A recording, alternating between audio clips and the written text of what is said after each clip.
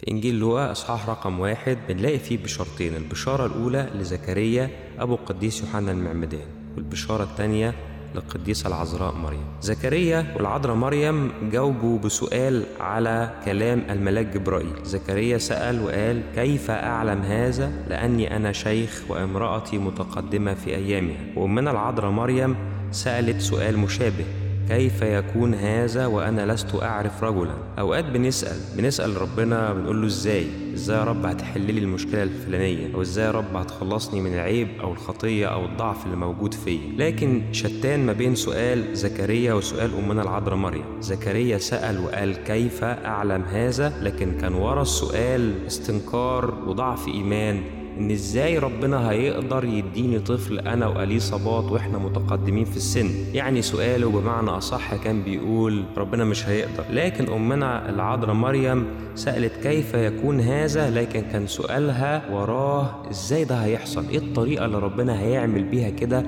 وأنا عذراء مش متزوجة، وإزاي هخلف. لكن مجرد ما الملاك رد عليها وقال لها: الروح القدس يحل عليك وقوة العلي تظللك، فلذلك أيضا القدوس المولود منك يدعى ابن الله، راحت أمنا العذراء مريم ردت على الملاك قالت له: هوذا أنا أمة الرب ليكن لي كقولك.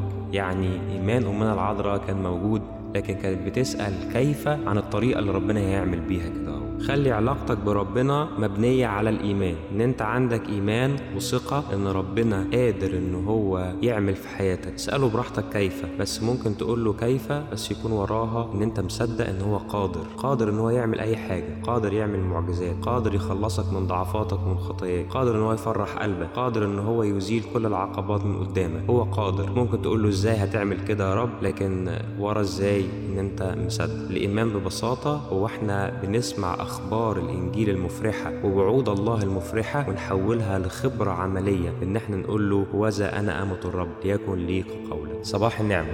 راديو 514، أنتم نور العالم.